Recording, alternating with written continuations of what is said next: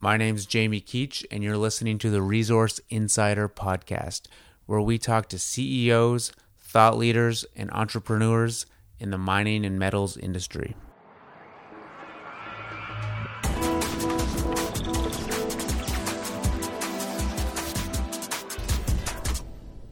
Ladies and gentlemen, welcome to another episode of the Resource Insider Podcast. As per usual, I'm your host, Jamie Keach, and today I had the opportunity to sit down with none other than Warren Irwin. Now, Warren is the founder, the president, and the chief investment officer of Rosso Asset Management. It is a hedge fund based in Toronto, Canada, and it's primarily focused on the metals, mining, and energy industry. What makes Rosso so interesting is that in 2016, it was the top performing hedge fund in the world. This year, they've been around for 20 years. They've had a 13.67 average annual compounded rate of return since their inception. And so that actually equates to, if you invested with Warren when he started Rosso, you would have had 13 times your money right now. And that's through bull markets and bear markets and everything in between in the mining industry. Now, Warren has a reputation for being outspoken, for being opinionated, for putting his money where his mouth is, and we get into all of that in today's podcast. We talk about how he chooses investments, how he manages risks, how he operates in frontier countries. We talk about corruption in the mining industry. We talk about incompetence in the mining industry. We talk about ways that investors can better manage their money to ensure longevity in this space in the long term. And we talk about the pitfalls that many people fall into. This was a conversation that I've been looking forward to for some time now. I reached out to Warren not so long ago, based on recommendations from people I know in the space, but also based on a lot of emails that I received from people that had heard previous podcasts, that had heard about Irwin, and really wanted to hear his perspective on the things that we talk about in the Resource Insider Podcast. For me, it was great to sit down with someone who's been doing this for decades and learn more about his investment strategy and sort of really the tricks of the trade employed by someone that has really taken the time to master his craft. So we talk a bit about Warren's experience with Bre-X, both going long and going short. We talk about other scams in the mining industry, and we talk about making big bets and having big wins and also having losses. This is going to be a great episode for anyone who's managing their own money and is looking at investing in the mining space. You're going to hear a lot of things that I think is going to help you be a better investor and better understand how this space works, and it has certainly added value to my life already. So, without further ado, let me please introduce Warren Irwin, the Chief Investment Officer and President of Rosso Asset Management. Warren, welcome to the podcast today. Well, thanks for having me, Jamie. So I'm sitting in my living room right now in Vancouver. I know you spend most of your time working in Toronto, but where are you at the moment? I'm in Kelowna right now. I spend about a third of my time in Kelowna, a third of my time in Toronto, a third of my time traveling, seeing new mining projects. And you know, when you're in Toronto, you are the head of Rosso Asset Management, or I guess when you're anywhere, you guys are based downtown. What does Rosso Asset Management do, and what is your role there for people who have never come across Rosso before or Warren Irwin? Okay, well, we just quick history of us. I started Rosso a little over 20 years ago, following doing the exact same thing at Deutsche Bank Canada. I was director of special investments for Deutsche Bank Canada, and I decided it was time to get out on my own. So for the past 20 plus years, I've been running Rosso. I'm the president and chief investment officer. So I'm responsible for all our investment decisions made over the past 20 plus years. Okay. And so I think it'd be great if a lot of our listeners are going to be retail investors as well as people working in the mining space, geologists, engineers, accountants. Many will know what the role hedge funds play in this sector, but could we talk a little bit about what a hedge fund does specifically in the mining space and the role that they fill in the industry? Yeah, well, certainly in our case, I tell you what we do.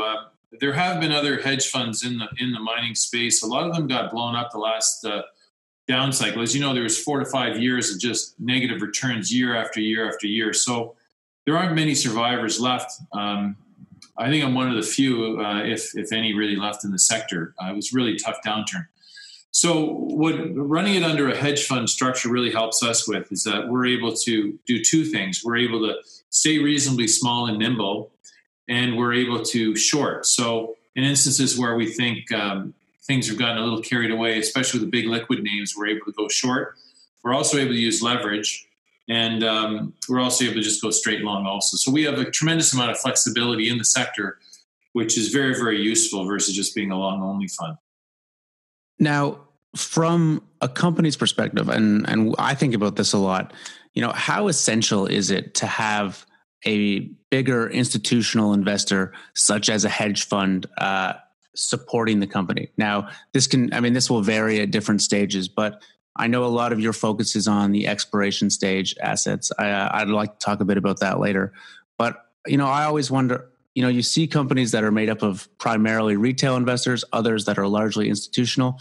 Do you think it's essential to have a fund or some other big institutional backer backing these stories, especially exploration stories that might require significant rounds of raises and capital raising?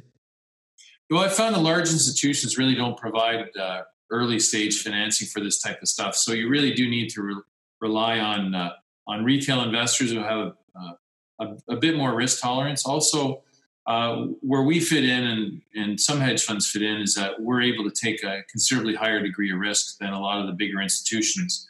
Bigger institutions often jump in a little bit later. For instance, if you look at two recent examples that we've been involved in, NextGen, we jumped in early, well before any of the big institutions, and we gave NextGen the cash they needed to do to drill out their initial discovery. So we were there kind of almost like an advanced echelon before the big institutions are there. And now that they've been successful and been able to grow the company, we've had big institutions like Li Ka-shing step up and all the big name backers out of the Canada and the US. Same with SolGold. We had financed them in the early days when they were really desperate for cash. They'd already made a discovery, but a lot of people viewed them as too risky. So we were able to go in there and give them a bunch of cash and allow them to grow the resource base to the point now where they have a number of big institutions that have been able to step up and step up with that investment. So we're almost like the stopgap. We're just there before the institutions, and we provide the capital they need to drill out the deposit to the point where the bigger institutions get a little bit more comfortable to step in. So what you said you're a smaller team. What does your team look like? Is it primarily finance, investing people? Is it a team of technical experts? How do you guys get the comfort to make these earlier bets before a lot of people are willing to come in on these sort of projects and these deals? Yeah, I've done this. The first thing is when you take a look at some of the bigger institutions that are, the guys who've got running money have not got the experience we have at Rosso. I've been doing this just at Rosso for over 20 years. Plus I did it at Deutsche Bank. Plus, so I've done it for a very, very long time.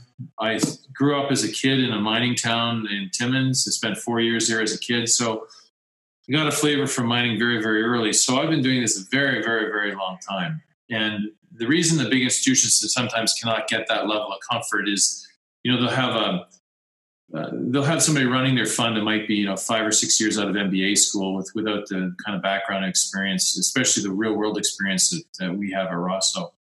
So for that reason, we feel quite comfortable in taking additional risk. As far as our team, I have 3 other people working with me. They're largely covering more of the operational issues of the company. And on the investment side, I'm the primary decision maker. Some of the resources I lean upon is I have a tremendous contact base throughout the industry. I know experts in pretty much all the key fields. And when we do need heavy duty expertise, for instance, when we did the initial work on NextGen, I wanted to make sure that we're able to mine the deposit and how we'd go about mining it, an idea of the capital cost, the complexity of it. So what I was able to do is I engaged an engineer who'd built underground uranium mines before, specifically for that reason. I also rely, for instance, if we're involved in copper porphyries, we're involved in nickel sulfides, I often have long-standing relationships with some very, very smart people in those areas, and I engage them when necessary to provide me the very much needed expertise on that very, very specific sector. Because, people ask me, so why don't you have a geologist on staff? And my answer to that is I find things are so specialized these days in exploration that when I want to deal with somebody, I want to deal with the expert in the field. So another example is we were dealing with FNX Mining some years ago with their big discovery, the footwall discovery in Sudbury. Well, when I got involved in that, I hired the world's foremost footwall expert to help me understand footwall deposits and how they work. And that gave us a tremendous edge over everybody else.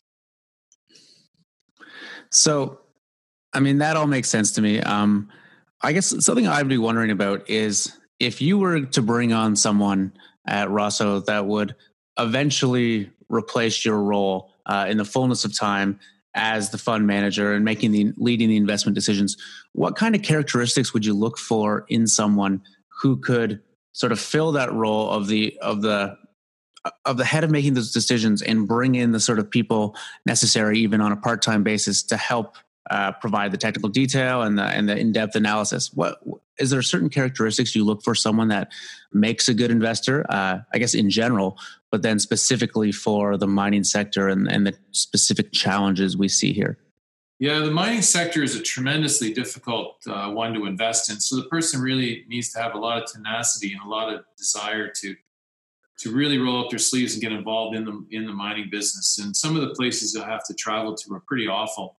And I remember the first trip into the SolGold camp, it wasn't a pleasant place to stay, I assure you. I was also the first on the ground with the Fruta del Norte discovery in Ecuador, and there were no roads in. We choppered in, and I slept in a tent for a couple nights, and some of the conditions are pretty rough. Some of the food's pretty crappy, and so you can't be a princess, that's for sure. And you need a strong level of tenacity, and sometimes that's very, very important. And you need to, in the mining business, there's a lot of lying, a lot of deceit. A lot of people are trying to say and do whatever they can to get the money out of you as an investor. And the truth is often lost. So you need a strong ability to know who's lying to you and who isn't, and being able to fact check everything you're being told and find out what is real and what isn't. It's a very, very difficult business to invest because of that reason. What is it? You mentioned that you came from Timmins, which for those non-Canadians listening is a very big and very historic mining center in Ontario. Is there anything, but you went through a mathematics degree, a business degree, you worked in a more traditional finance role. Is there something that brought you back to the mining industry in particular when you probably could have gone in any direction? Yeah, no, it's kind of interesting. I was working at I believe it was Deutsche Bank, or it might have been Scotia before that. And I had some idiot friends of mine get involved in this bit of a pump and dump gold scam. We didn't know it at the time, so they asked me if I knew anything about it. So I said, well, I don't, so let's jump on a plane and do it. So I jumped on a plane and went in and did a quick analysis of this gold play they were involved in northern British Columbia. And that really got me back into the business, and I started valuing. And then the one that really got me into the gold business again was Bre-X, because I'd follow MBA school, and I just finished my CFA also. So I'd spent a few months traveling in Southeast Asia. I spent a significant amount of time in Indonesia. So Interesting is when the whole Bre-X thing happened, it was very unique for me because I just spent a fair amount of time, many, many weeks in Indonesia, getting to know the country. I had a good friend there who showed me around, and so I just come off valuing gold properties with my other friends who were involved in this scam up in northern BC. Plus, I was just in Indonesia. So when Bre-X happened, it provided a very unique opportunity for me to roll up my sleeves and get involved again in the gold situation, which I had unique insights into the country itself, where a lot of people didn't at the time. You know, I've listened to past interviews of yourself where you talk about your role in first investing in and then shorting Bre-X. You talk about your role in Indonesia, and you know, an interview you did with a gentleman named Bill Powers was really excellent on that. And I'm going to not focus too much on that in this conversation, and put that in the notes for other people to listen to. But something I really took away from listening to that was that you really seem to have a knack for developing a sort of intelligence network on the ground of people that are close to projects and familiar with the country and familiar with the communities and familiar with the geology. You know, I guess my question is, how essential is that, do you think, for a really successful mining investor? And how often do you see people actually doing that, as opposed to just simply relying on a standard desktop study and then 2 days on site and staying in the Hilton and then back home? Yeah, no, I think if it's one thing that and the reason we're still in business and a lot of people aren't is because we do that. And, you know, it's quite easy to sit in Toronto and read research reports and listen to analysts and that sort of thing. And it's a good way to get your ass handed to you. So you're exactly right. We rely whenever we can on a lot of local intelligence. For instance, when I was in Busang in Indonesia, the Bre-X property, one of the things I looked for were the locals fooled. And the locals were building their homes right up next to the site, so it was clear that the locals were fooled. You just need to understand who's been fooled, who's in on the scam, who isn't in on the scam, and what's real and what isn't. There are a number of protests happening around the Fruta del Norte discovery in Ecuador, and I hired a reporter who I'd been in touch with, and it was clear he was very, very knowledgeable. So I had him to go to these protesters and trying to understand what was going on. And it was clear to him after a while that the protests were being organized by a criminal element that were hired by some local politicians just outside the original area of influence.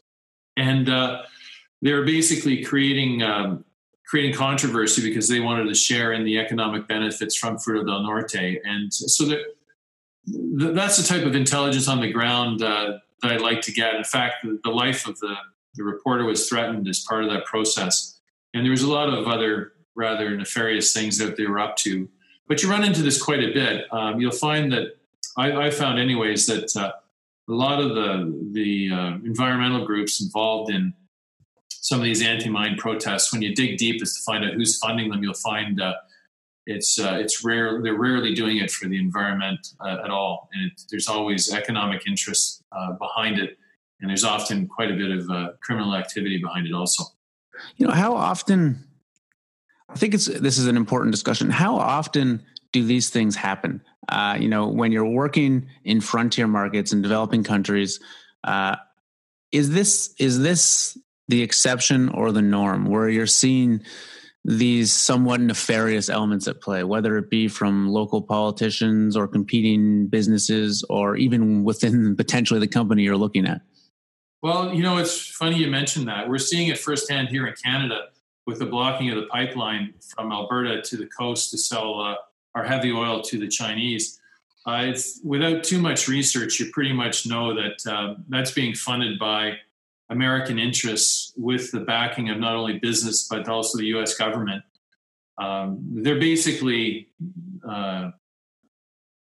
exploiting Canada by funding environmental groups that will block a pipeline. So basically, we're only left to sell our oil to the U.S. So we're seeing that firsthand in the front page of the Canadian paper every day. Mm-hmm. Where you've got elements corrupting and influencing Canadian politics and NGOs, and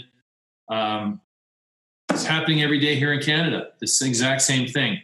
So we really can't say that, it happens in Ecuador, but it doesn't happen in Canada, because it's happening today. is costing Canadians hundreds and millions of dollars every day. And because this foreign lobbying, arguably quite Machiavellian lobbying. So it happens everywhere, it happens all the time. Would you say, though, that most people view the world the way you do and are aware of this sort of thing going on? Or do you think, I would think a lot of people sort of turn a blind eye to this, whether looking at what's going on in Canada or evaluating a mining project in a remote jurisdiction? Yeah, you have to, it's one of those things you need to understand what's really, really going on in politics of the place and compare what the politicians say with what really is going on in a country. It's not easy. And I'm routinely doing this every day. We just got pitched a really good gold property in a country in Eastern Europe. And right now we're going through trying to understand to what extent the country's corrupt. We know the country is corrupt, but to what extent that's going to impact us. And the really unique thing I find with respect to mining and why mining is very, very tough is I'm involved in oil and gas. And when we go into a country that is, let's say, reasonably sketchy, and you'll notice oil companies are in much more sketchier countries than mining companies in general. Mm-hmm. Because if you're dealing in a country, you could drill a hole, you'll have it on pipe, and you'll have that oil on a ship within a very short period of time. Whereas when you're dealing with a mine, you're looking at, 2-3 years of planning and environmental studies, and then it's another 3 years to get it built. So you're looking maybe 6-7 years out before the mine's even built, and you still haven't received any revenue. So if you're looking for another, let's say, 3-year payback, you're looking at almost 10 years before you get your money back, let alone start making some return on your original capital. So you need to be much more cautious in the mining business than you need to be in the oil business. With the oil, like I said, in some instances, you're even dealing in a corrupt country, but you're dealing with an offshore oil platform, so you don't have issues, as many issues. And if you are dealing on land, often you can get the drill hole in and the pipeline producing oil quick enough, you'll get your capital back reasonably quickly. So you're able to take a bit more political risk than you could with a mine.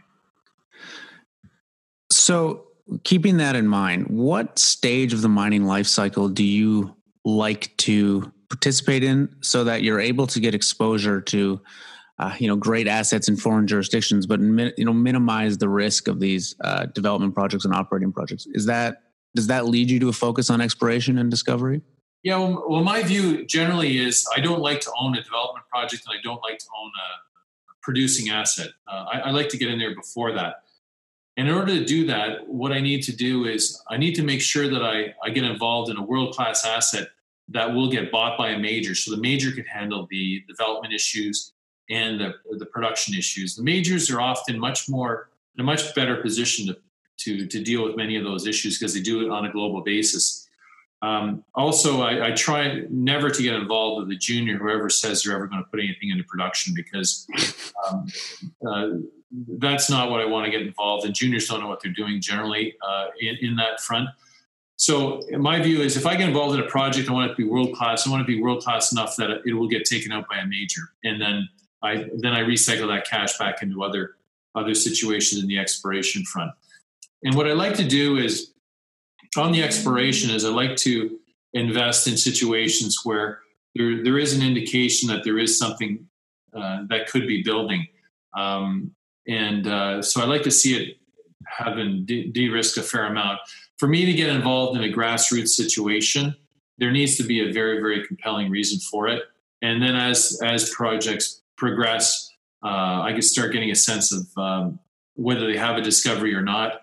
And so I get involved in various degrees, less or so in the grassroots. But as they're getting closer to a discovery or shortly after a new discovery, that's really when I like to really assess things and really roll up my sleeves and get involved. And I don't mind paying a little bit extra money to get involved once the discovery has been made. Because a lot of times what happens is when a discovery is made, it takes some time before the rest of the market figures it out. So the ideal situation for me is to be following a company, to watch what they're doing on a day-to-day basis, believing in the management, the project, the prospectivity, and then they start making discoveries. And then I feel that's a pretty good time to get involved. So how do you define a discovery? Is this, promising drill intercepts? Is this a resource? Where do you guys draw the line for yourselves? Yeah, the resource stage is way too late for me to get involved. Mm-hmm. People say I have a 43-101. I go, it's generally too late. I'll give you an example. When we got involved in Noront pulled a really good hole out of a discovery of a nickel sulfide pod in the Ring of Fire in Northern Ontario. So we jumped in and got involved heavily there. And that was sort of our view on a discovery. But what disappointed me over time was that discovery wasn't followed up with additional pods being found. And once we got our nickel expert involved, I think we understand why the additional pods weren't found. So that's sort of where I jumped in. And we lost a bunch of money on it for sure. But we jump in following a discovery like that, hoping that it'll actually start to grow. Other instances where we've jumped in and it's turned out to grow into something pretty magnificent was with Fruta del Norte with Aurelian. Yep. When we jumped in, they pulled, I recollect the hole was about 110 meters to 10 grams. We jumped in with both feet, and fortunately that turned into a very, very large deposit, and that's being developed by Lundin Gold right now. And that's happened in a number of instances. Same with when we got involved in SolGold, there were some amazing discovery holes, and we jumped in, and sure enough, it turned out to be looks like the 3 to 4 billion ton discovery there in Ecuador. It's going to be pretty special too. And same with NextGen, they started pulling some interesting holes, and fortunately, they were able to grow up. But it doesn't always happen after it is a good discovery hole. And what you need to watch, investors really need to be cautious about this. In a lot of instances, and we don't fall for it too often, but you'll get a junior that'll come out and right off the bat, they'll pull an amazing hole. And what you need to really, really watch that is find out whether it's been drilled before, because what sometimes happens is there are these retread properties that have had good intersections but haven't been able to grow. And if you get a shiesty promoter, and there's lots of them out there, they'll re-drill that hole knowing they're going to get great results, hoping their stock will run so they can get off some paper or raise money at higher prices. So you have to watch that very, very closely. A lot of the times when I look at a big discovery hole, I'll phone up people I know that have either worked the property, worked the region, and quite more often than not, they'll tell me, "Oh yeah, they're just twinning the hole that was drilled back in the 1985 by right. Junior, and they're trying to get their stock up and raise a ton of money." So that's the real risk there, and that's one of the things I look for. So a few weeks ago on the show, we talked to Willem Middelkamp from the Commodity Discovery Fund in Amsterdam. And he mentioned that something he likes when looking for discoveries is he'll often see that what he considers a true discovery, he sees the stock run up a bit before the drill results are released. And, his comment was that, these true discoveries, these really exciting holes, it's almost impossible for companies to keep them entirely quiet. Drillers talk or people on the ground or whomever, and that he's often seen, buying on the market in advance of that. And to him, although he's getting in at a higher price than he might like, he sees that as an indicator of potential that this might actually be real and that this is something that's genuine. Oh, it's an interesting way of looking at it. Yeah, but I've also seen some top quality juniors that absolutely have 100% control over their news flow, and nothing happens until the result comes out. So that situation Willem is talking about does indeed happen. It's happening a little bit less. And the people I follow, it generally doesn't happen with them because I try not to follow people who are unethical enough or don't have such controls in their data that to let that information out. Right. So that kind of leads me to my next question. Do you, the work you're talking about obviously requires a tremendous amount of research and time and energy.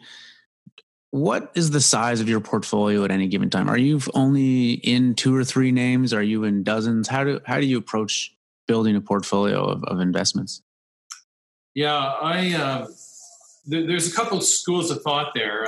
I remember the old Pine Tree Capital view, which was invest in a lot of the deals, and a number of other people took that approach, and I think it's been proven out that approach is not the ideal one to take. So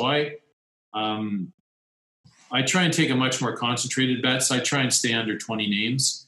And they'll be in various degrees. Like right now, I'm funding an early stage diamond project, which has found diamonds, but not of economic quantities quite yet. I'm funding an early stage zinc project, which I think will be a discovery. And then I'm funding right along at various stages along the way. And then I've got a group that I'm holding out now, almost like a harvest group. For instance, NextGen's in the harvest mode. It's going to get bought out here at some point. Same with Cornerstone, which is a partner with SolGold in the big Cascabel discovery. That'll get bought out here over the next year or so. And then also with Colonial Coal, metallurgical coal deal in northern British Columbia, it's already drilled out the resource. They're not going to be drilling anymore. That'll get bought out. So I have various mining companies at different stages of maturity, from the early stage stuff to the stuff that I'm trying to sell. So I try and keep the names under 20, and I find they're in those three categories. Do you have a preference for how you guys are typically positioning yourselves? Are you buying the stock on the market? Are you participating in placements? What is the strategy there? You have to be flexible on that. I remember when I first started in the business, the guys wouldn't let me participate in placements. So I had to go into the market. I wasn't part of the crew, shall we say.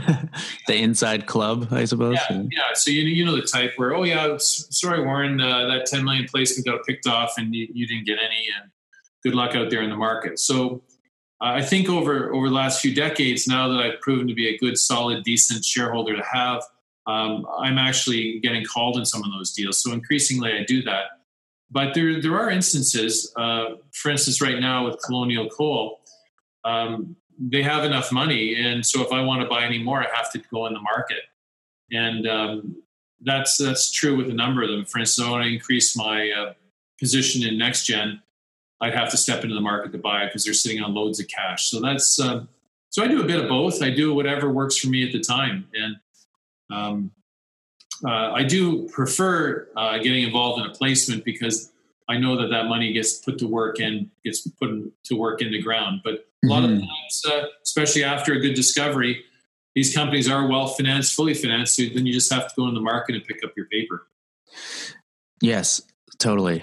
Okay, so I want to talk about what I think is kind of often portrayed as a false dichotomy in the space, is that you hear a lot of people discussing the importance of backing these all-star teams that have done it before, teams that are often successful. Often I kind of think of this as a good way for retail investors to help make safer bets when they might not have the background or the technical ability to evaluate an asset. That being said, even good teams get it wrong most of the time, probably. So how do you guys balance, you mentioned you follow great teams that are in control of their project and not corrupt, but you also need to find great assets. Do you have a view of what is most important, or is it really just you need both?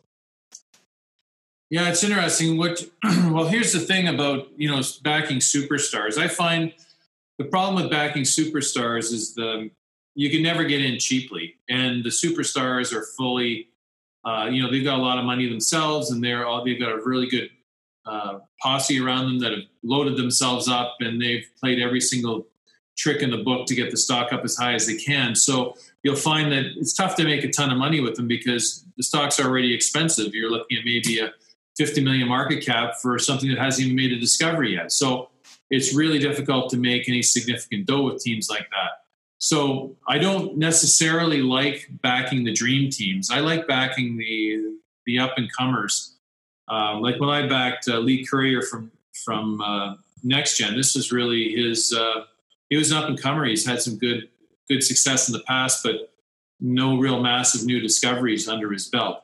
The other reason, too, I like backing the good, decent, solid up-and-comers a little bit more than the superstars is there's nothing worse than backing a superstar right after a big win, because everybody, the win is fresh in their minds. A lot of people made a pile of money, and you'll see a lot of that money recycled back into the superstar in his next deal. And the odds of getting back-to-back wins, even by a superstar, are so remote. If you start working it mathematically, let's say you had a one in whatever chance of making the success in the first place. Well, you square that, and that'll be the odds of having a follow-up success after the first success, right? So if you're looking at a 1 in 100 chance of the first success, well, it's 1 in 100 times 1 in 100. So you're looking at, 1 in 10,000 chance, right? So the odds of a back-to-back success is so remote.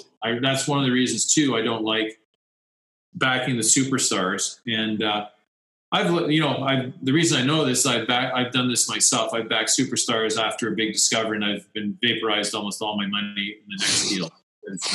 So these are hard-learned lessons. You could learn from me or learn them yourselves. So what do you look for when you're trying to identify the up-and-comers? I mean, is there a characteristic trait? Is there a way they approach problems? How does someone identify them? Well, what I love about the up-and-comers is they're the guys who've been, let's say, the unsung heroes sometimes in previous discoveries where, they may have done all the work and they're part of the big discovery, so they know the feel and the excitement of a big discovery, or they were involved with some really good exploration work in the past that maybe didn't turn out, but they're smart, they've got the skills, they're hungry, they'll make the sacrifice they need to make a discovery, but they haven't had the big win yet. They're not fat and happy. They haven't got the trappings of wealth yet, but they've been through a few of these things where they've seen people make a lot of money, and they may have been closely associated with them. But they've been very, very smart, but they've just missed that one point of making a ton of money. So I'm backing one management team right now, which is pretty much the same story.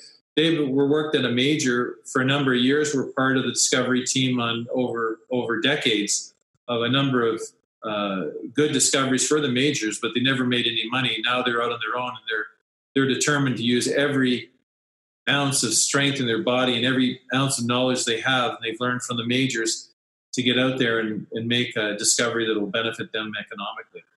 So you have these people who have both the skill set and then also probably at this point an incredible amount of drive to get this done. Yeah. Especially when you see someone who's spent whatever it might be 25 years with the majors, and they're starting to think about retirement, and maybe they don't have quite the pension that they thought they would, and they're pretty determined to find something. That is exactly the type of guy I like to back, versus the other people like to back, the superstar guy who just found something. And that's what I want to do. And when you're an early investor too with these guys, the rest of the market doesn't know about them, so you're able to get in quite inexpensively too. And I just love backing these guys. And they're oftentimes they're a little unsophisticated when it comes to finance too. So I sometimes help whenever I can to put them in touch with good people to raise the money, good people to handle all their legals for them. And I try and give them a little bit of assistance. And through that process, you understand how sharp these guys are and how determined they are. And that gives you a level of confidence. So when they do another financing, you've seen these guys grow from being the typical big company geo to an entrepreneur who wants to get his hands dirty and just grind it up. And sure, he doesn't know much about the capital markets because he worked for a big company, but they're willing to listen, they're willing to learn, and they're willing to do what needs to be done to make a successful company. So let's talk about the inverse to that. What are the kind of people you do not want to be backing, and that people at home listening to this should be cognizant of when they're thinking about putting money into a company that they've read about or heard about? Yeah, who don't I want to back? I don't back a lot of people. There's a lot of sketchy people out there, and they're just the routine. They've got a property retread that's been, it's been promoted in 6 previous mining cycles, and they're just slick, they're smooth, they're flashy. They use companies' money to create a lifestyle for themselves, and I would not back these people in 1 million years because they never amounts to anything. They're too busy traveling around with their IR person and spending companies' money going to Europe, all the gold shows, and they really haven't got anything of substance. And there's a lot of that going on. Lifestyle companies, you have to be very careful. And I find that there's a culture of that, especially in Vancouver. Yes. There's some really sharp people in Vancouver that I back. NextGen's in Vancouver. And then also Colonial Coal's in Vancouver. Some very, very good companies in Vancouver. But I just find the whole sleazy stock promoter mentality is very prevalent in Vancouver. You have to dodge all those bullets and just be very careful about what you're being told and what's really going on, because there's a lot of sketchy activity going on there. Something I have thought about quite a bit with this is, how much of this do you think in these scams and this corruption that happens in the mining space is actual malice on the part of the management team involved, and how much of it is, just purely incompetence, that people don't know what they're doing, or they've sold something that they're totally unable to deliver on?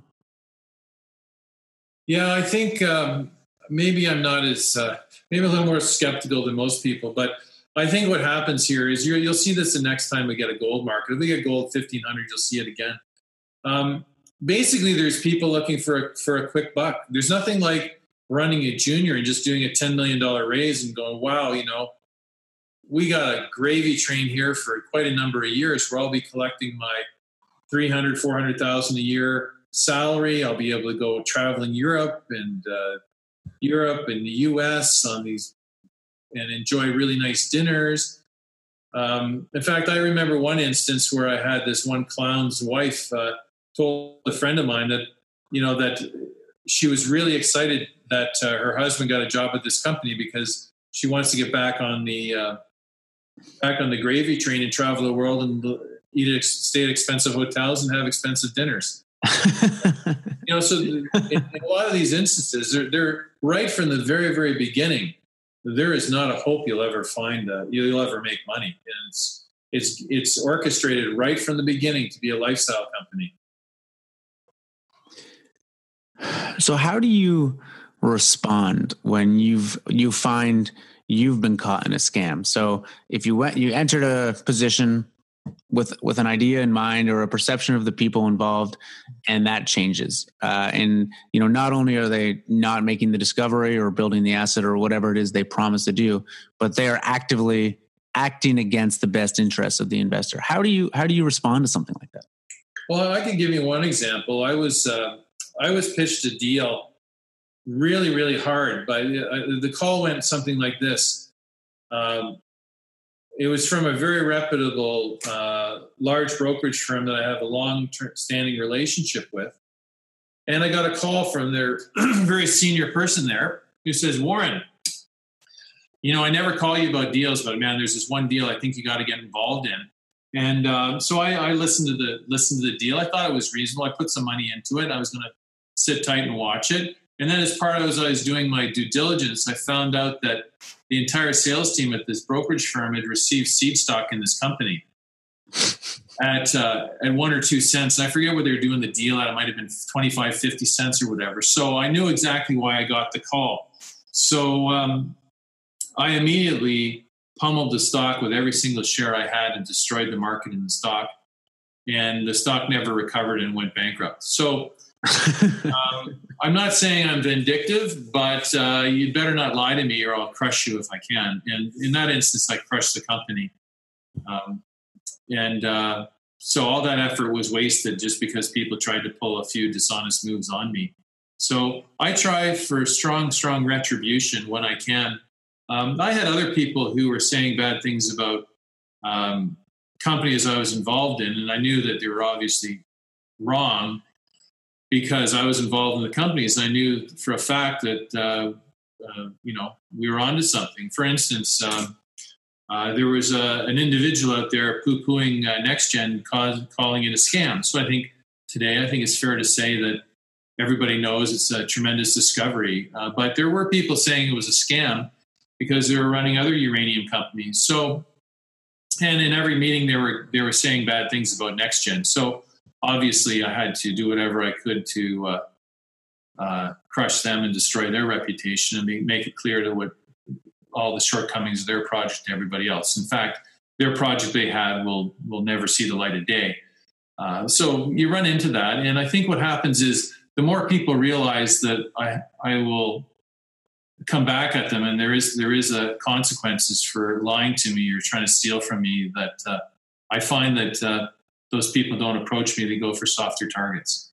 Now, do you think there's a lack of that in the mining industry? Because it seems to me that people are more likely to collude than to compete in mining. You're known for taking a very vocal role in the investments that you participate in, either positively or at times negatively, if you feel like they're not performing the way you would hope them to perform. Do you think that that's something that we're lacking from big shareholders that are willing to call out these companies when something is going wrong, that are willing to put their reputation on the line to defend the other smaller shareholders that can't do that themselves? Yeah, well, I did that with NextGen. I defended against the attacks of NextGen, right? And I tried to get the truth out there. But that was really what brought me out into the public a little bit more than I normally would be, because what was being done to NextGen was truly diabolical, and it was done by a total scumball. So prior to that, I generally try and stay in the shadows and not get super involved. And right now, we're obviously I'm out a little bit on my Twitter account talking about some nasty stuff going on by SolGold had made a nasty takeover bid of Cornerstone. It was a hostile takeover bid by a guy named Nick Mather, and I'm not too happy with Nick, and I'm not too happy the way he operates. So I'm out there a little bit. The issue you have for somebody, let's say you've been in the business for maybe 5-10 years, and you're working at a big fund company. You don't have the level of flexibility I have in going after somebody, whether it be with Twitter, with or any of the chat boards, to call people out on the lies and the deceit. And they just don't have that level of flexibility. And I don't think a lot of it wants to come back to some of these big funds, which are generally reasonably conservative. And so they just don't have the flexibility I have. And my boss is myself.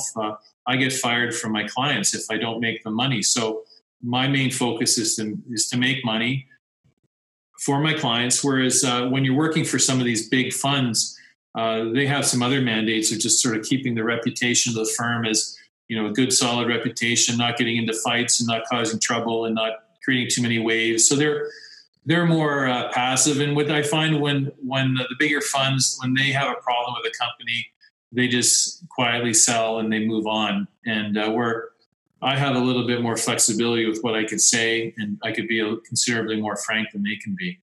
You guys have been around for 20 years this year. You've had a 13.67% average annual rate of return. I think I read that if someone had invested with you at the beginning of Rosso, they would have made 13 times their money by now. Your LPs, your investors must be pretty happy with this performance. And I presume that they like your style, the people that have stuck around with you for the last 20 years or in that time frame.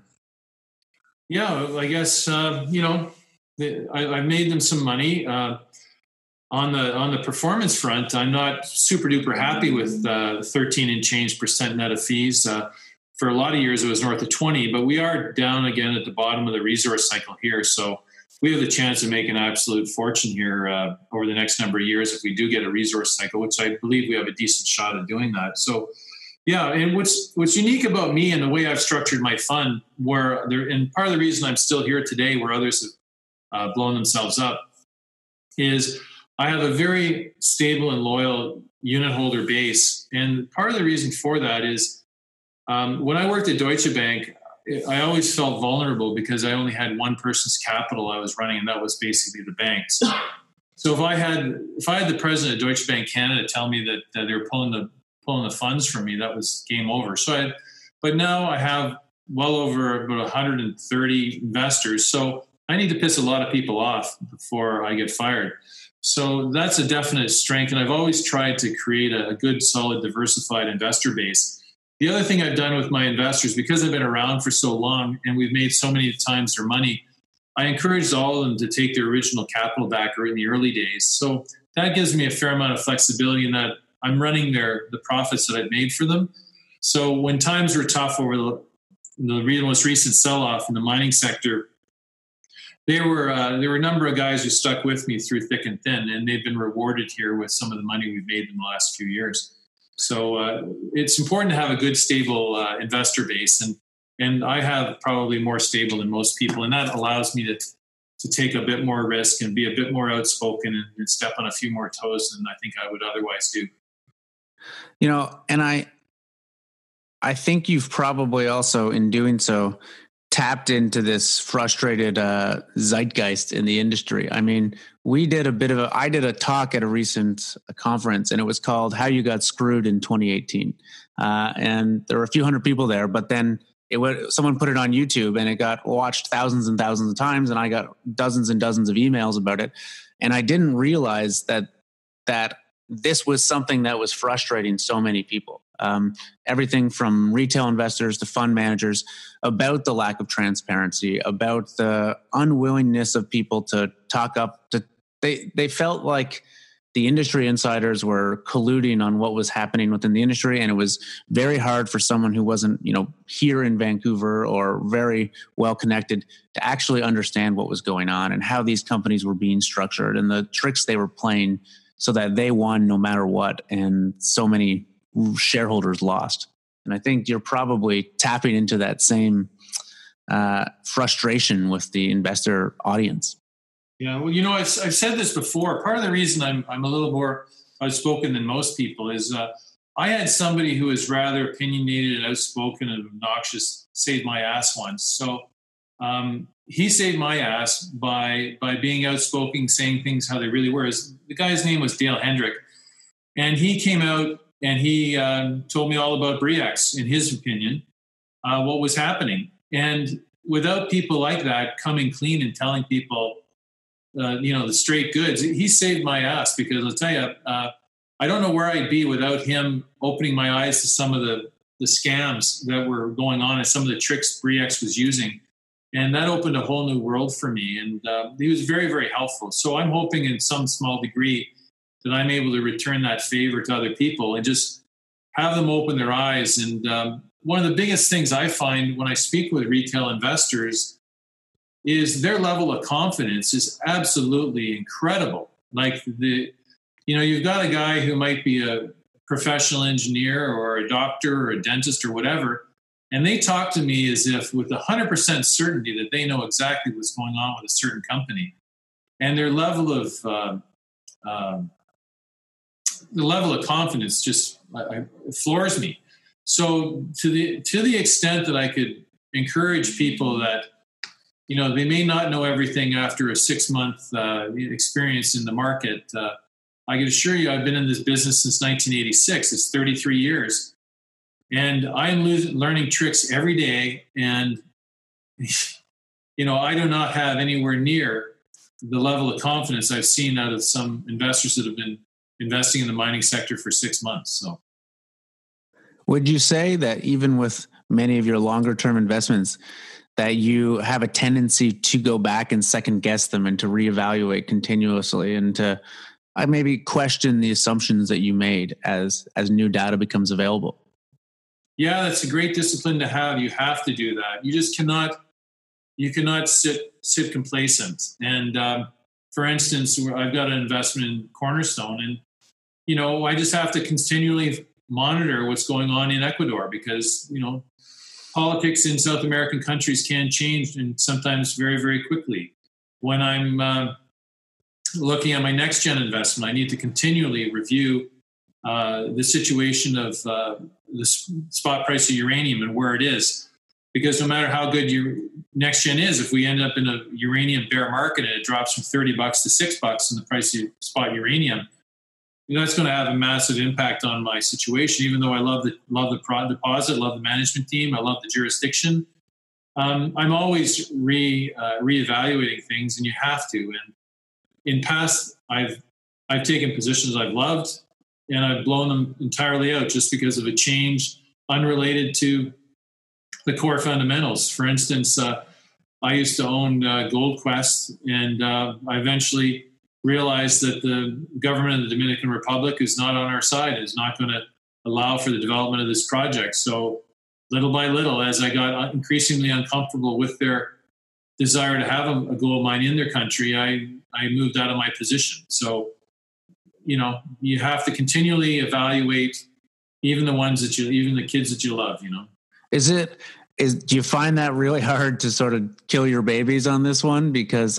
I think that separates you from a lot of people in that you see someone that has this, I guess you'd call it commitment bias, that they start in something and it seemed like it maybe genuinely seemed like a good idea at the time, and they're unable to reevaluate that position going forward. And I've seen it happen to really, really smart people, really capable people. I've seen that happen. The worst example I've seen is I had a friend who had the largest individual position in Bre-X.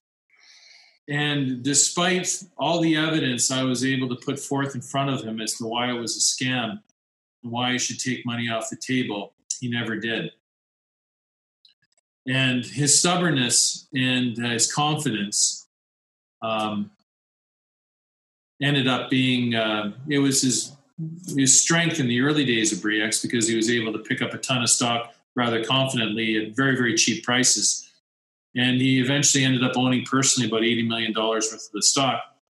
But when things started happening that didn't match with his original thesis, he just stubbornly stuck it out, and I watched him vaporize his life. And so I've seen it firsthand. That's the most extreme example. And you've always got to be open to new ideas and open to reassessing your position, because stubbornness may work once or twice, but at the end of the day, it's you've got to base your investments and whether you hold them on what's on facts and what's going on in the market, and you have to be open-minded. You have to keep that open mind. Is there any bad advice that you routinely hear to investors? This could be from the promoters or letter writers in the industry. This could be from other professional investors or fund managers that you keep hearing given, or a mentality that you see that you fundamentally disagree with. Oh yeah, there's lots of stupid things going on. Lots. There's so many. I can't even begin where to start. My favorite is when I get a guy in my office and he tells me, "Oh, Warren, it's a great company. We got a super tight shell." I go, "Why are you telling me this?" I go, "What basically a super tight shell means is there's no liquidity, and you guys could ramp the stock up as much as you want, and that means I can't buy and I can't sell in the market. So, and that means it's probably even today it's overpriced. So why would I want to invest in an overpriced stock that's controlled by insiders? It has no liquidity that I could trade in and out of." That's one of the stupid things I hear. The other ones I hear, and the stupidest thing I hear, is management. And I've saved a few of them from certain death as a result of me pounding into their heads a few nuances. I remember one instance, I'll give you, without the name of a dope I know, who ran a successful company, had a big success, big discovery. I was part of it. I backed him from the early days. I think I got in like 25 and 50 cents. I was the biggest shareholder at the time. Stock was at $11. And I said, you need some money. Your money's over. The fact that you need money is overhanging the stock. I'll give you a lead order on the deal. I'll do $11 lead order. And the guy goes, "We're not raising money at 11. We're raising it at 12. Whenever I hear that from a management team, I try and convince them otherwise. And if they don't, I sell all my stock, because in this instance, of course, it never hits $12. It went down to, I think, $4 before, because if everybody knows they're raising money at 12, it never gets to 12, and people start, anyways, whatever. So in that instance, what the guy didn't know, and this is maybe it's because I have a math background, I just work out the math. I go, what's the difference in when you're raising a certain amount of capital, whether you raise it at $11 or $12? It has virtually no impact on your share dilution. So, but they're just following this mantra of no dilution, no dilution, no dilution. I'll give you another example. I had a buddy of mine, his stock was at $4 a share, and I didn't own any shares in the company. I just sort of provided him my 2 cents worth because he asked me for it. He had the stock pounded down from $4 to $3.75, and then he was pitched a deal at $3.50 by a big dealer. And he was really irate with these people and saying, I can't believe they jammed down my stock, and I'm not going to take this deal. And I said, dude, work out the math between $3.75 and $3.50, okay? And it has the amount of money you're raising has an infinitesimally small impact on your dilution. It might hurt your ego a little bit, but take the money. The money's there, take it. And he reluctantly took the money. I don't know where the stock stopped next, but the stock was down to the $2.50, $2 range before you knew it. The mining sector turned over, and nobody was getting financed. So I approached him later on. I said, well, where are you? Where are you these days? He said, well, man, I'm super glad we took that cash because we'd be destitute without it because the market's just closed down the financings for companies like ours. So had he not taken that money, he would have been completely destroyed. So I also see management doing that type of stupid stuff. So when I hear, we won't do a deal, it's too dilutive, or we won't raise money here because we're going to wait till it's higher, you got to invest in us because we have a tight shell, like just typical stupid stuff that I hear all the time. And it makes me quite concerned. It's funny you say that because I think everybody who's been around this business for a while knows of an example where a company got offered some massive bought deal at some sort of premium that wasn't what they wanted, and they turned it down, and then they were screwed, be it months or years later. I personally have never heard of a story of someone taking that money and then regretting it. One of the best examples I've got is not in the mining business, but the reason Research in Motion was so successful following the dot-com bust in the early 2000s was because they took $1 billion in cash. So while the whole NASDAQ market was imploding, they had $1 billion and they were judiciously spending it, and they were able to get the lead in the smartphone business. And for any junior who's able to raise a pile of money prior to a collapse in the market, can you imagine you're a cashed up junior in a market that's destitute with all your fellow junior mining companies all looking for cash? The amount of deals you could do with money in your pocket are incredible. And that's what people sometimes forget. And so my view on it, generally raising money, is raise the money if it's being shown to you, because one of two things will happen. Either the market will go up, which will be great for you, or the market will go down, which will make you happy that you took the money. So under either scenario, take the stupid money. And if it results in a little bit of a dilution, who cares? And these guys who are so fixated on, I'll raise money at $1.50, but I won't raise money at $1.35. Those clowns make me laugh too, because I've seen so many companies vaporize themselves. And I could give you another example. This is funny as hell. I gave a lead order to a junior fairly recently. And it was a substantial amount of money. And then apparently some of the other big shareholders didn't like the fact that I got this deal done. And the president phones me up and says, well, we want to cut you back. I said, you've already, well, not only did I give you the amount of money I wanted to give you, and I also wanted to, and I said, you can't cut me back. I gave you the lead order, so you can't cut back a lead order, and it's never been done before, and you've already confirmed my fill. So why don't you just increase the size of the deal to include all these other investors? He said, no, the board doesn't want to increase the size of the deal because the board's worried about dilution, right? So at this point, I realize I'm speaking to a complete dummy. So anyways, he phones me back because I refused to let anybody else in. So he basically reneged on the deal, which is the first time it's ever happened in my career in 30 years. So he just cut me out of the deal totally, and they raised money with all his friends and family and all his buddies who wanted in on the deal.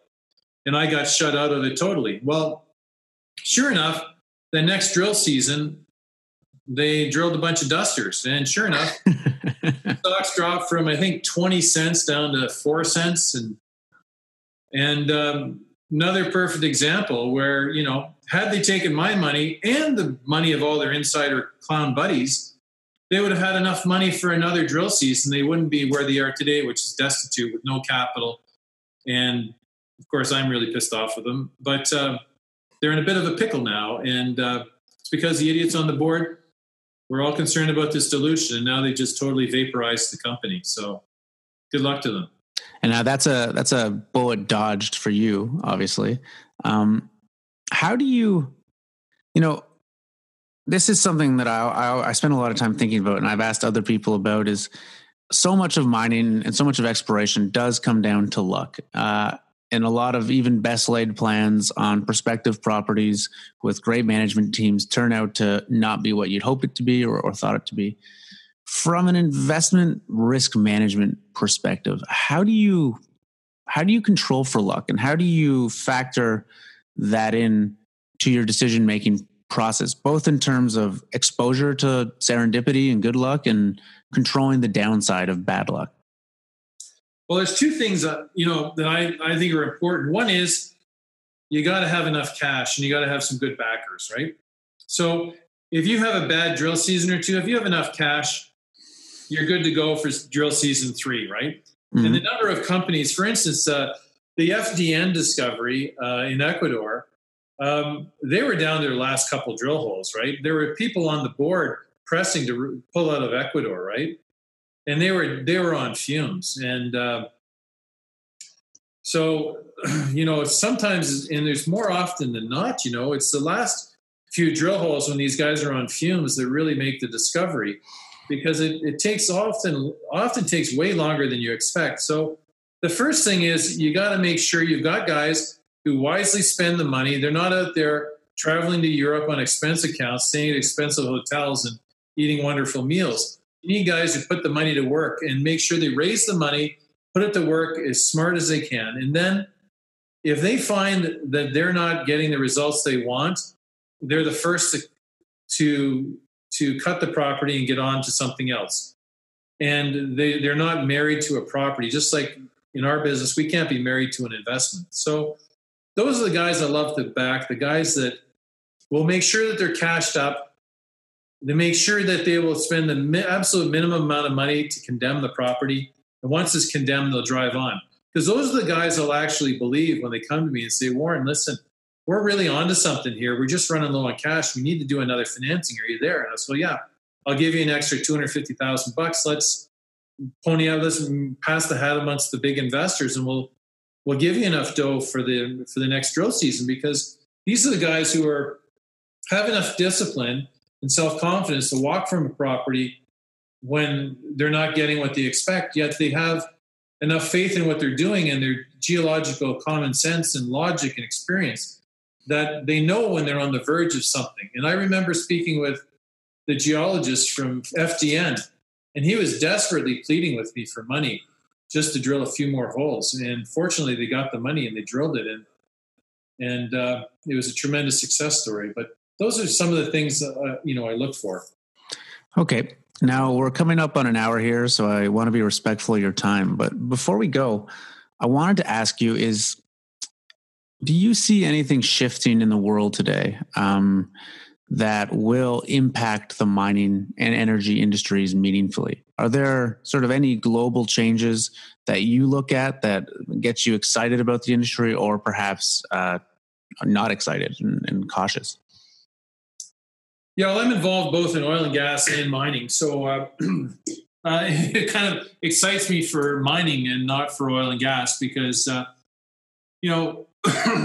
the world really has to go to electrification. Cities are just too polluted. Forget about the whole global warming thing. That's not why I'm excited about electrical vehicles. You just go to any city in China, we got to go electric. It's just polluting the cities too much. So there's a big trend in electricity. And what's going to be exciting for the mining business is we're going to need a lot of copper. And, I'm not one to be specifically excited about cobalt or anything like that, because cobalt, from the DRC, it's just too risky politically. We got to find a substitute for cobalt if we're going to continue to use it in our batteries. So I'm not one of those guys who bought into that cobalt nonsense. The battery technology is evolving. It has to evolve. It has to get better. So we don't really know what components are going to be in the battery technology. So I'm not one to jump on lithium. There's tons of lithium anyways, but I'm not the one to jump on cobalt. But one thing we do need for sure is we need copper. There's no replacement for copper, really. We need, and over time, once we figure out the battery technologies, we'll know which metals we'll end up needing for the new long life batteries. So it's a very exciting times. And what's interesting too is I got to think that the environmentalists that are fighting against these new copper projects will lighten up a bit, saying, well, it's a trade-off here. We're going to electrify the world. We're going to clean up our air, reduce global warming if they still believe in that, reduce air pollution in the cities, improve people's health in the cities because they're not breathing in polluted air. So maybe they'll just lighten up a little bit on some of these copper projects and saying, well, listen, copper actually does help the environment here. And maybe we should just lighten up on some of our protests with some of these copper projects that are being built in the middle of nowhere, away from everybody, not causing really any environmental issues. And why are we protesting and wasting our time doing this? Because it's harming the cause of electrification of vehicles around the world. So I'm excited about mining, less so about oil and gas. How much of this demand is going to be, do you think, driven by Asia, particularly China, of course? And then how much do you think China and Asia is going to be playing a role in the future in terms of funding exploration, development, and mining companies? Well, I think China is going to be a big driver. All you have to do is spend some time in Beijing or Shanghai. You gotta the people in China that I talk to, they're just, it's great for them to have economic growth and to make money. But if you just step outside your office and you choke on the fumes of the area there, it's going to happen, right? So China has the ability to do things way quicker than we can here in North America. So I see China as being a leader in electrical vehicles and electrification. They're also a leader too in nuclear energy. Nuclear energy is the only non-CO2 generating baseload power there is next to damming up all our rivers, and we've dammed up all our rivers. So there's some tremendous new technologies in nuclear which will power the whole new electrical revolution. And China is just driving forward with that. And so there's some really exciting stuff happening in China, whereas in North America, you still have the battle between coal companies and coal companies lobbying against building nuclear power plants. Like, the coal lobby is real and is true in North America. You're seeing with Trump's reversal on coal. We shouldn't be burning coal anywhere in North America. It's obvious to me. We shouldn't be burning natural gas. And, the future is clear. It's nuclear, but we're just quite not there here in North America, despite being as smart as we claim we are. And the Chinese have figured it out. They're building nukes like crazy. And there's a new generation nukes that are fail-safe and modular. So it's a really exciting time in China, in my opinion. Okay. Before we go, do you have any advice for investors at home? You mentioned earlier that you often see this overconfidence between sort of rookie investors. Is there a way that people can improve their decision making or just broaden their understanding of the industry? This can be sort of reading or courses or talking to people. Is there anything you think that the average person can do to build themselves into a better mining investor? Well, the key is to work hard, but the best way to learn is through making mistakes. I made a ton of mistakes in my career. So you're going to make mistakes as a young investor. The problem with overconfidence is some people will mortgage their house to do that. So the important thing for investors is to tone down the confidence level a bit on themselves, realize they're in the early stages of their career. They're going to take a long approach to it. They're going to have to get out there, put some money to work, lose some money on some of these scams, figure out who's scamming them, who isn't, be lied to, learn what it's like to be lied to, learn what it's like to be taken advantage of. But so long as you're doing it with amounts of money that you could afford to lose, you're going to be fine. What concerns me most are these guys with 6 months, 3 months, a year, 2 years experience who are mortgaging their house on the next big discovery. And that is not what you do. use a prudent amount of capital. You're going to be learning throughout your career. But if you start mortgaging your house and taking big bets, thinking making money in mining stocks is an overnight thing, it's not an overnight thing. It takes you years and years and years of learning a lot of hard lessons before you'll be able to really make the big wins. Sometimes the worst thing that could happen to a new investor is to have a big win right out of the bat. That's sometimes where this overconfidence comes from. So then next thing you know, you're all gassed up. You think it's a great idea to mortgage your house and your grandmother's house. And the next one, you just get laid right out and you lose everything. So you're going to make mistakes. You're going to lose money. You're going to get taken advantage of. You're going to be lied to. If you do it with an amount of money that's prudent, you're going to learn a lot of lessons that will make you a better investor, not only in the mining business, but in other sectors too. So if you do it with a prudent amount of money, over time, you're going to do fine. All right, Warren, I think we're not going to find a better place to end it than that. So thank you very much for taking the time to chat with us today. Oh, it was really nice chatting with you, Jamie. You take care. Thank you. Thanks for listening to another episode of the Resource Insider Podcast. If you're interested in getting access to the biggest deals and best opportunities in the mining and metals industry, go to capitalistexploits.at and sign up for Resource Insider now.